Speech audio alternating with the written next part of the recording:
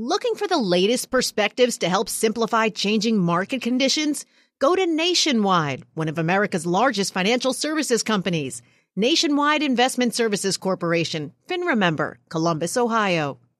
The less your business spends, the more margin you keep. But today, everything costs more. So smart businesses are graduating to NetSuite by Oracle. NetSuite is the #1 cloud financial system, bringing accounting, financial management, inventory, HR into one proven platform, helping you reduce IT costs, maintenance costs, and manual errors. Over 37,000 companies have already made the move to NetSuite. Now through April 15th, NetSuite is offering a one-of-a-kind flexible financing program. Head to netsuite.com/earnings right now. netsuite.com/earnings.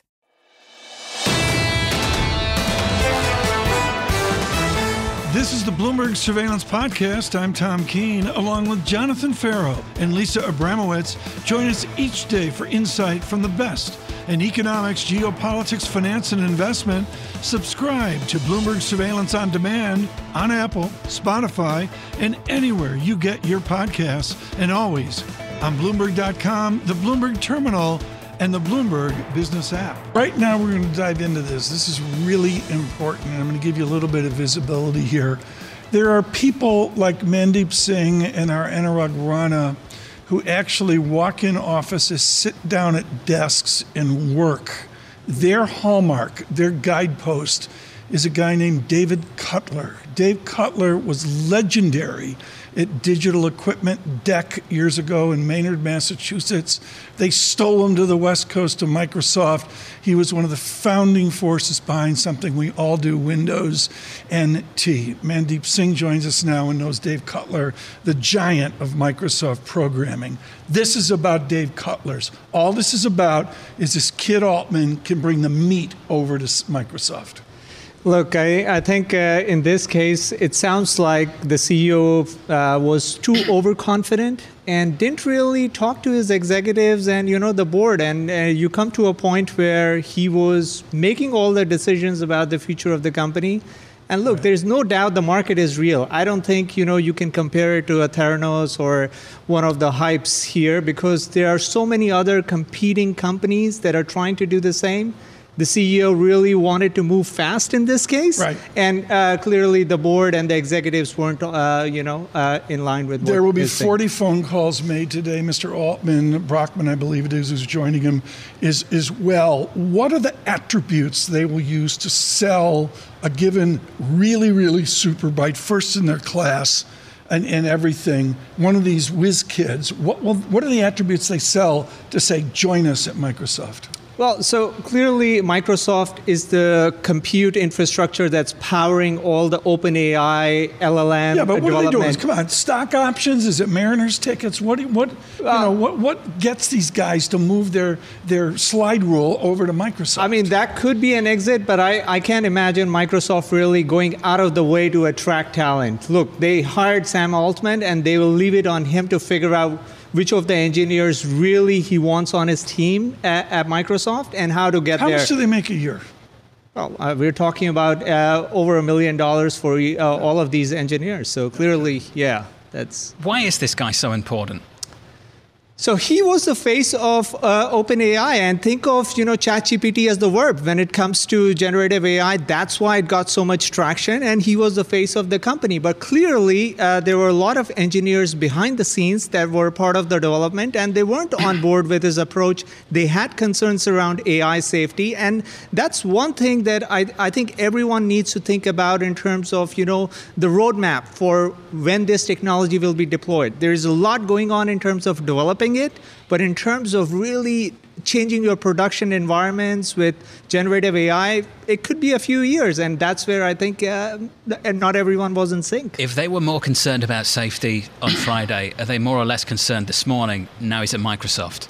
Well, so clearly the talent loss is a big concern, and that's where the board got it wrong, the way they went about it. And clearly, I mean, from all we know, OpenAI could lose almost half of its value just because of the fact that they lost the CEO. But does it raise a question about policing of some of these developments at a place that is focused just on making money, the bottom line, and when expectations are pretty high in the market? Well, so look at the development of, ChatGPT and all these large language models. It's pretty expensive. And for any startup to sustain themselves, right now we are talking about, billion-dollar R&D budgets. So how do you sustain it? So I don't blame, Sam Altman for trying to be ahead in terms of monetization and thinking about it, but not having your executives on board about your thinking or your board, I think that's where he got it wrong. Well, but I guess that I'm wondering from a humanity standpoint, if we're going to go with some of the ideals that they're talking about, and the fact that the board was concerned about bots that could kind of take on a life of their own and give all sorts of information online, we're already seeing some sort of emblems of that. How much does that just get magnified with a move to Microsoft that doesn't necessarily have a nonprofit board trying to espouse these values? Yeah, and look, the Google approach so far has been, they've been very protective about, what they release. So they have been very conservative. A lot of people have actually blamed them for being slow and not releasing their Gemini large language model. But this sort of validates the Google approach, that you have to take a measured approach when it comes to releasing these models, whether it's open source or proprietary. I think we know OpenAI was, even though it's a nonprofit, everything is proprietary. Well, I think this brings into focus what should be open source and what can the community work on it collectively. And I think that's on the table now that Sam is moving to Microsoft. I wouldn't be surprised if they go with an open source approach, because Satya Nadella's focus has always been on embracing open source since the time he took the helm. We've had this conversation already a few times this morning. Let's finish there. We've reported that Sam Altman was trying to create some kind of rival to NVIDIA. How seriously should we take that now? He's got a seat at Microsoft. I mean, Microsoft announced a new chip of their own last week, right? So clearly, Microsoft also has ambitions in terms of developing their chip, but at this point of time, I mean, now they have to think about what is the IP that Sam can create over the next 6 months. Can he develop a large language model that's equivalent to ChatGPT in the next 6 months? Because it's proprietary. That's not coming over. Even if he hires the engineers have to build it from scratch. And data availability is in shortage. They can't get the same amount of data that they had before. Tough question. Microsoft's up about 1% or so in the pre-market. If OpenAI was trading in the pre-market, where would it be right now? I mean, at least 50% down. You think that hard? Yes, because now their IP is gone. I mean, especially with Sam coming over this side, Microsoft has to redo everything from scratch unless the board resigns and Microsoft ends up acquiring OpenAI. That's a plausible scenario, but if they have to build it from scratch, now we're talking about a very long timeline. I mean, Google is clearly ahead in terms of developing their model. So everyone's saying that Microsoft has won, but if they've got to write down that stack by 50%, have they won? Well, so, I think talent acquisition is one thing. I do think when it comes to large language models, I mean, there are a couple of open source large language models, but you could use that to build yours on top of it. I don't think, you can replicate what ChatGPT had. Again, I go back to the verb analogy because everyone thought about, generative AI and ChatGPT as synonymous. Mandeep, thank you, sir, for the update. Mandeep Singh of Bloomberg Intelligence.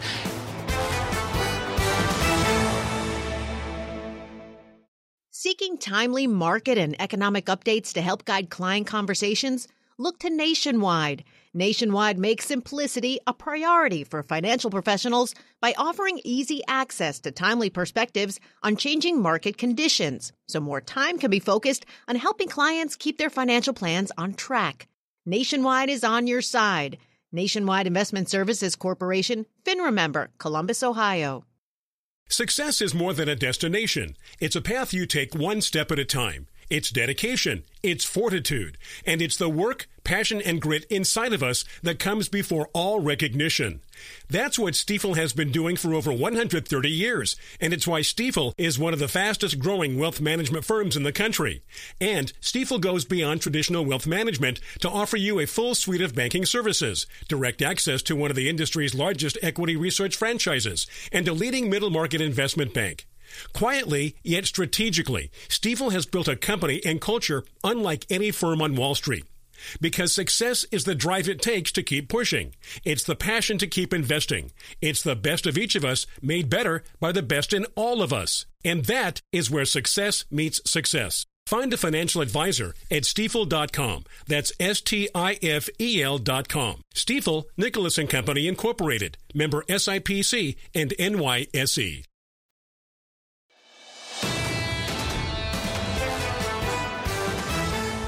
Joining us, he's on the short list to be the new Minister of the Economy for the Argentine Republic. Andrew Hollenhorst joins us, Chief U.S. Economist at Citigroup. Before we get to the serious stuff at hand, how do you save culturally? I mean, Citigroup, with your incredible Latin American experience there, no other bank has that experience. How do you save Argentina? Yeah, I mean, I think it's what we're seeing in Argentina is what we've seen in a lot of places across the globe, which is this kind of anti-establishment, anti-institutionalist trend that we're seeing in policymaking. And when you look at the inflation rate in a country like Argentina, you can see why people are looking for a change. How are we seem so alone now in a constructive policy out of the pandemic. How alone will American policy be in 2024? I mean, I think one thing that really strikes me when you look at U.S. policy relative to the rest of the world is the deficit in the U.S. This is a country now where we're running 6, 7, 8% of GDP deficit in a world with a very low unemployment rate. There are very few countries that can do that. The U.S. may be the only one, maybe some other examples that can just consistently run a large deficit like that and continue to provide generous fiscal support. So that it's just a very different situation for the U.S. Big data point this week, jobless claims. Let's go there. You mentioned this in your research. At some point, this loosening of the labour market is an unwelcoming deterioration in the data. Are we close to that on jobless claims? We may be, and I think I think you said it earlier, we're getting some conflicting data here. You have the unemployment rate that's up about 0.5 percentage point over the last few months. If you just look at that data series in isolation and don't try to kind of explain away what you're seeing there, and that's what we tend to do as economists, that's what you've seen before every recession. It looks very much like the path into a recession. Now, the jobless claims have been low. They're still low, but they're rising. So I think that's the difficulty. We're waiting for data that will confirm one of these narratives, and you just don't have the data in yet. Neil Dutta of Renaissance Macro had this great phrase in the last couple of weeks, soft landing nirvana. A lot of people are embracing that soft landing nirvana. Are you still anticipating that this dual mandate of the Federal Reserve is going to be in conflict in the coming quarters? I think more likely than not it will be, and that's just based on the history of what we've seen in cycle after cycle. It would be great for the Fed, it would be great for the economy if you just had this wonderful nirvana-like scenario where everything kind of slowed on the same schedule. If we had a different inflation print last week, we'd be having a very different conversation now. And I think that just shows the extent to which this market is focused on the very recent data. So we had softer inflation print. We have jobless claims that are coming up a little bit. That looks like something that could be consistent with a soft landing. But are you going to get some data that starts going in different directions? Probably. And this is probably going to become a lot more difficult for the Fed. But just to build on that, is there an inherent conflict in your belief of a growing chance of a hard landing, of a recession, but also sticky inflation? Yeah, so I think that's the real difficulty, and that's what we haven't seen really in decades, where you have inflation that's still running above target and you have growth that's weakening. Now, maybe they're going to happen together. Maybe they happen together in kind of just the right quantum so that you get the soft landing. I think it's a possibility, but the more likely scenario is that we'll have these kind of going in different directions where inflation probably stays stickier and higher. One issue with inflation and the way that the Fed is conducting its policy is inflation is going to lag what's going on in the rest of the economy. So even if the economy starts slowing down, job market starts loosening, you'll still be running inflation that reflects where the economy was 6 months ago or a year ago, and 6 months or a year ago is very strong. So are you saying that the Fed won't be cutting rates as much as people think next year because they won't be able to justify it given where inflation is? Yeah, I think that's really the risk here, and it could happen a couple ways. So you could have this scenario where the activity data is weakening, but you still have inflation that's sticky and high. On the other hand, even if we're on something that ends up looking more like a soft landing trajectory eventually, there wouldn't be a lot of urgency for the Fed to cut rates in that scenario. I know theoretically if inflation comes down, and I agree at some point the Fed would be cutting rates, that could take a very long time before we would actually get those Fed cuts.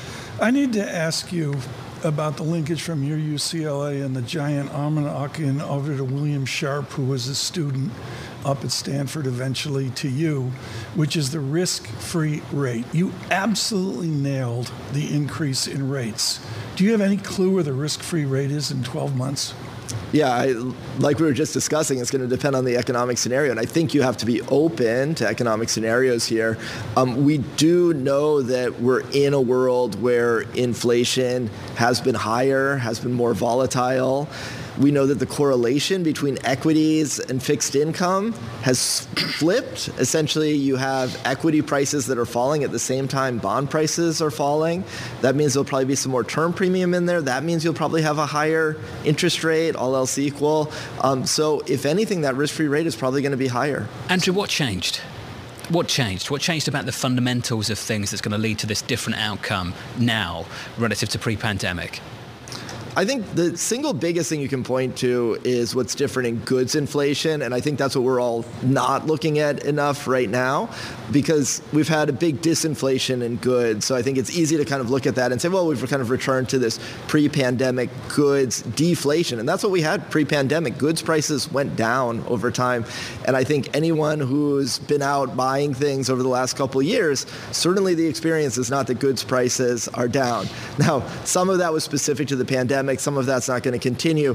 But what will continue is this kind of topping out of globalization, maybe going the opposite way in terms of globalization. And that means that stream of low-cost goods is just not going to be there in the same way that it was, putting downward pressure on goods prices. So I think we can expect goods inflation going forward. So this is a secular call for you. It's not a call about the cycle. So that's a secular call. Yeah, I think that we're in the idea that inflation now is higher, more volatile, that the economy is more subject to supply shocks than demand shocks.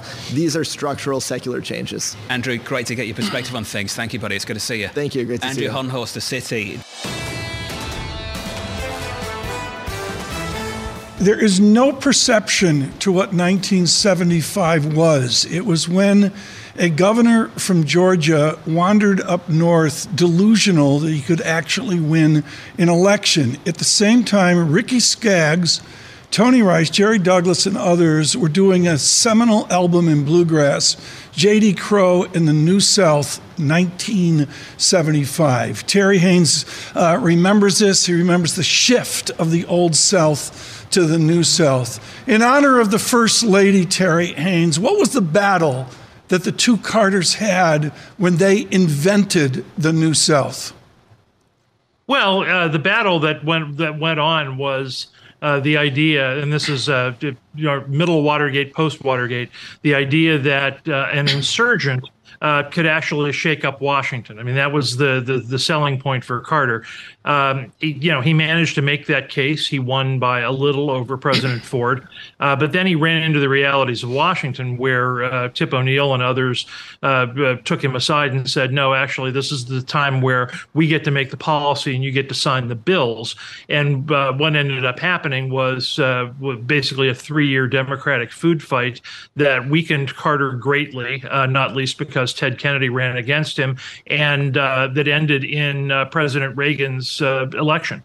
Is this Democratic Party now any shade or idea of what the two Carters knew? Yeah, some of them are, but I think that President Carter would likely be unhappy with the progressive direction, largely because, he would be aspirationally progressive, but the idea that, they couldn't win on a particular platform would not be helpful. And he'd see the politics, I think, very, very differently than the current group does. Who do you think, Terry, is going to be the torchbearer for the Democratic Party in the next 4 to 8 years? Beyond Biden, there's going to be a lot of people that are going to fight that out, from Governor Newsom to Governor Whitmer of Michigan. There will be 4 or 5 others that will try to pop up. It's going to be very interesting, the battle for the soul of the party. The problem is relevancy. What you've got on the left and on the right is a world where the primary system rewards purists, and at the same time, the money out there, the money and the energy rewards purists as well. So there's a huge middle in the country that feels unserved on a lot of levels. And I think that's the basis of a lot of the tensions you see politically. Do you think that's the reason why President Biden hasn't stepped down and allowed somebody else to run in his stead? One reason, yeah. But Democrats are, the old order never passes quietly. I think historically.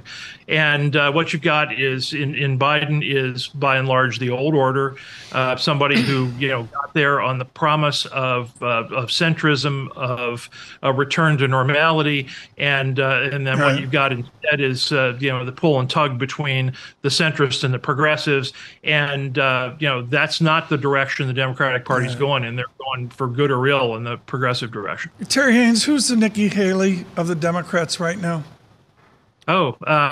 Nikki Haley, goodness, there isn't one on the radar screen. Everybody else who's thinking about running went independent.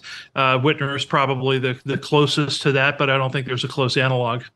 When you talk about President Biden and some of the poll numbers recently, I'm wondering, given the foreign policy consideration, how much is the lack of popularity going to drive some policy decisions on his part in the coming months? In other words, does it reduce his support of Israel and change any of his Middle East policy?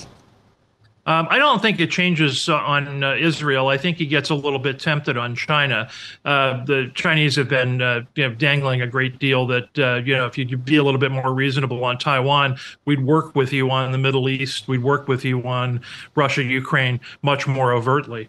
And, so I think he's a little bit tempted in that direction. But, the way the White House sees this, and I was following your comments earlier, the way the White House sees this fundamentally is, it's a race against somebody, and they think that people will end up reluctantly pulling the lever, but actually pulling the lever as much to avoid the likely opposition as anything else. Terry, do you think China would be happy with another Biden term? Happy? Yeah, I think sure, because what China very likely sees is a lot of muddling through, a lot of pronouncements about new policies, chips, security, and the like, but not a lot of follow through. I mean, there's a headline on the South China Morning Post this morning saying, America's building all these chip factories, but the federal dollars haven't started to flow, which is true. And, that's been a year or more after the CHIPS bill was passed. One of the things that the United States has got in terms of a large problem is follow through, is procurement, is actually becoming the arsenal of democracy here at this particular point. Terry, appreciate your insight. Thank you, sir. Terry Haynes there of Pangea Policy. Seeking timely market and economic updates to help guide client conversations? Look to Nationwide. Nationwide makes simplicity a priority for financial professionals by offering easy access to timely perspectives on changing market conditions, so more time can be focused on helping clients keep their financial plans on track. Nationwide is on your side. Nationwide Investment Services Corporation, FINRA member, Columbus, Ohio. Success is more than a destination. It's a path you take one step at a time. It's dedication, it's fortitude, and it's the work, passion, and grit inside of us that comes before all recognition. That's what Stifel has been doing for over 130 years, and it's why Stifel is one of the fastest growing wealth management firms in the country. And Stifel goes beyond traditional wealth management to offer you a full suite of banking services, direct access to one of the industry's largest equity research franchises, and a leading middle market investment bank. Quietly, yet strategically, Stifel has built a company and culture unlike any firm on Wall Street. Because success is the drive it takes to keep pushing. It's the passion to keep investing. It's the best of each of us made better by the best in all of us. And that is where success meets success. Find a financial advisor at Stifel.com. That's Stifel.com. Stifel, Nicholas & Company, Incorporated. Member SIPC and NYSE.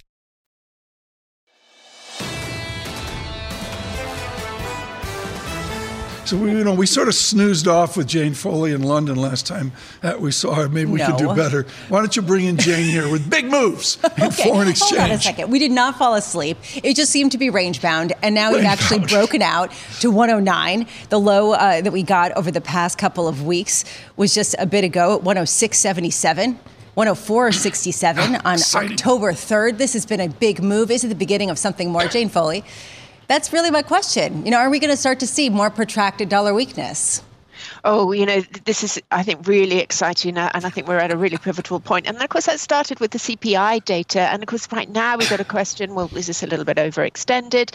But, one thing is for certain, that the dollar has a pretty good inverted relationship with risky assets. Say they're emerging market stocks. So basically what that says to us is that when interest rates in the US go down, well, risk appetite globally goes up and people move the money out of dollars. So we know that. What we don't know is if the market's got the timing right about, the interest rate cuts coming from the Federal Reserve next year. Are we going to get some pushback? Are we going to get more pushback about that, for the next few weeks? Is the data going to be a little bit more choppy? And I think that's probably what's going to happen. We will get some choppiness there. So we're probably not on a straight line, but it does appear that we are at a really pivotal point, which might just be a little bit more protracted than many people hope it's going to be. Jane, with the multi-decades at Rabobank of hedging, is there a bet within this range-bound market that will allow for acceleration or convexity of moves? Is there an ability here to be surprised by big figure moves?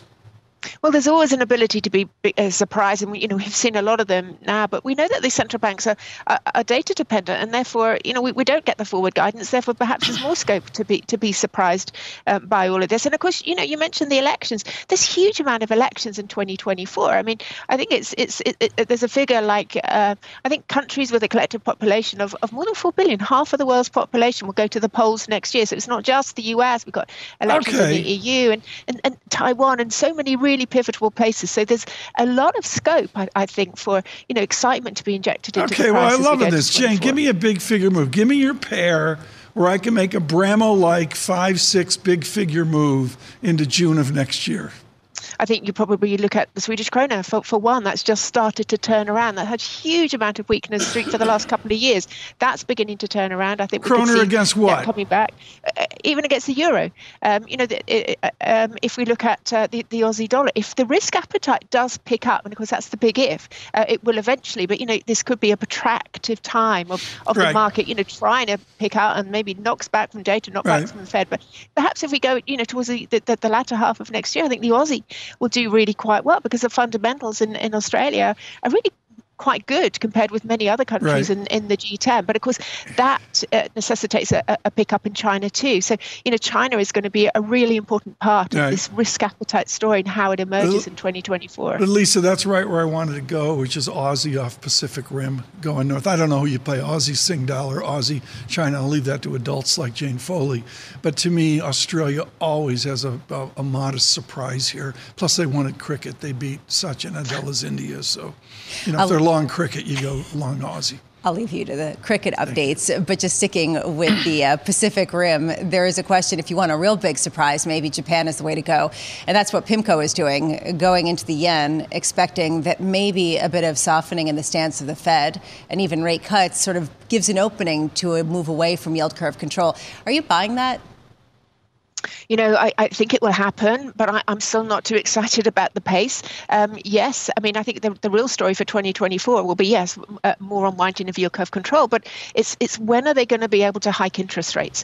And I listened really carefully to the comments from Ueda just a couple of weeks ago. He's still really, very cautious. And then we had some very disappointing GDP data from Japan.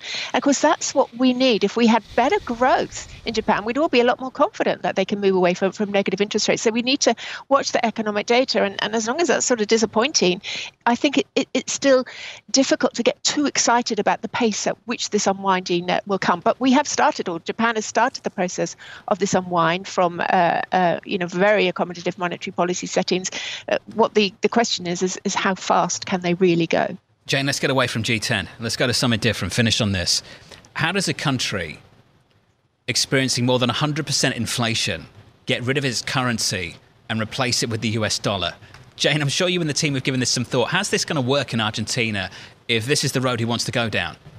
Well, I mean, that's what he said, dollarization, and I think what they probably do is probably just use the dollar a lot more in trade, price things in the dollar and just piggyback off the back of the Fed's much more credible interest rate ability. So it's just that piggybacking off the Fed as much as they possibly can. But this is not going to be an easy dynamic, as I think we're all aware. There's going to be nothing easy about this. Jane, thank you. Jane Foley there of Rabobank. full disclosure, I'm a member of the Council on Foreign Relations. I can't say enough about his public service back well to World War II, starting with the Kennan essay and other great moments along the way. And I remember, I'm going to say 15 years ago, when the CFR, the Council on Foreign Relations, had the courage to reinvent themselves digitally. It is one of the greatest successes in anything we do, this in international relations. The website of the Council on Foreign Relations, which is the foundational intellectual input of Richard Haass. So what do you do when Haass exits? The joy is it's Michael Froman, president of the Council on Foreign Relations, to say he's former U.S. trade representative, barely describes the miles he has clocked on airplanes for this nation. Michael, just thrilled you could join us this morning. Congratulations on the new effort with the Council on Foreign Relations. It's a little busy out there, Michael. What are you focused on right now? Well, we see the return of great power politics with Russia at war, the emergence of a competition, multi-dimension competition with China.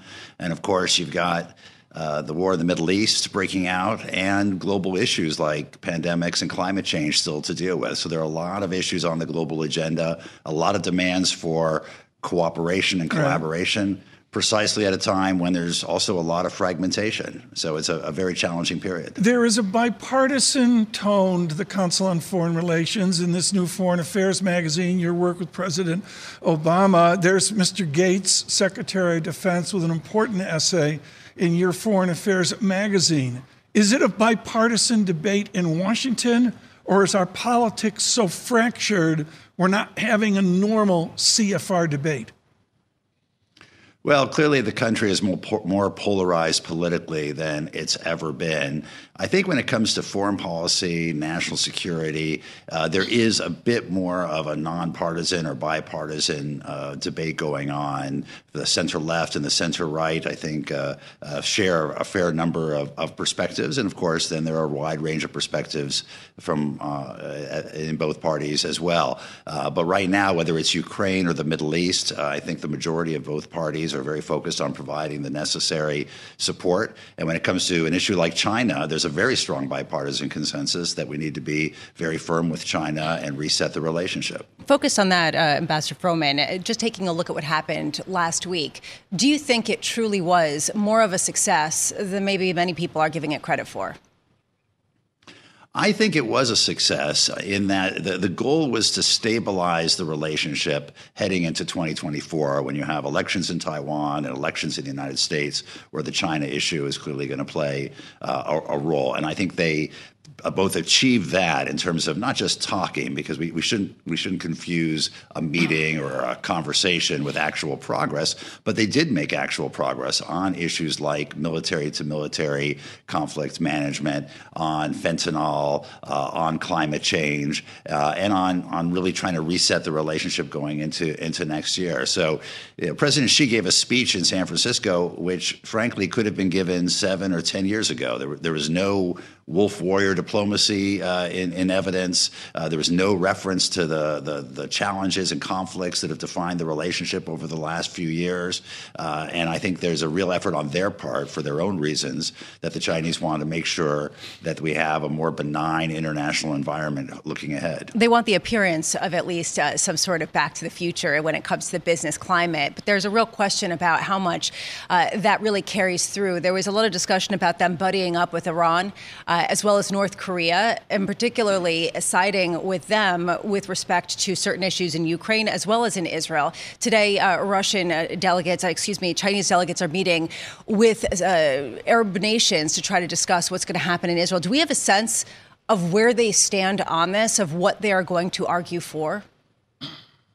I think China is trying to figure out what its global role is beyond economics. It did play a role in witnessing the normalization of relations a bit between Iran and Saudi Arabia. That was a limited agreement around not bombing Saudi oil infrastructure. It has offered its help in Ukraine, but given the fact that it has a friendship without limits with Russia, that help is not being particularly welcomed by the Ukrainians. And in the Middle East, of course, I imagine the parties in the region will be seeking out support wherever they can in capitals around the world, including in China. I think to the degree that they can play a constructive role, of course, it should be welcomed. But that means really playing a role in providing a public good that they've never really done before. China's been amazingly disciplined about pursuing its national interests narrowly defined. And if they really want to be a global power, then they also have to help provide for some of the public good. Michael, you are more identified with TPP than anyone I know. The failure of Trans-Pacific Partnership, something you worked on. The fact is we are deploying 4 military bases to the Philippines, 2 in Cagayan, Isabela, and that long, skinny island down towards the South China Sea, Palawan. Is our military doing TPP for us? Is that the actual TPP? Is the military expansion of America to the Pacific Rim? I think one thing that's clear is that the more that China asserts itself across the region, the more the countries in the region want the U.S. to be present and engaged. And they're looking for our engagement in a military security sense, in a political dimension, but also in an economic dimension. This is the most economically dynamic region of the world, and they desperately want the U.S. to be engaged there, not just as a military power, but also as an economic power. Michael Froman, again, congratulations, new duties at the Council on Foreign Relations. He's the president of the CF. Subscribe to the Bloomberg Surveillance Podcast on Apple, Spotify, and anywhere else you get your podcasts. Listen live every weekday starting at 7 a.m. Eastern on Bloomberg.com, the iHeartRadio app, TuneIn, and the Bloomberg Business app. You can watch us live on Bloomberg Television and always on the Bloomberg Terminal. Thanks for listening. I'm Tom Keene, and this is Bloomberg.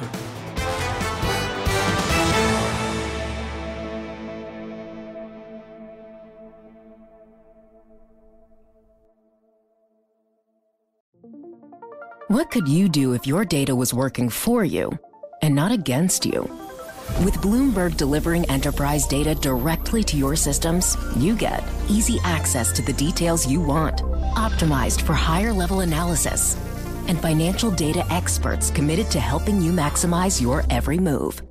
Our data is made for more, so you can show the world what you're made of. Visit Bloomberg.com/enterprise data to learn more.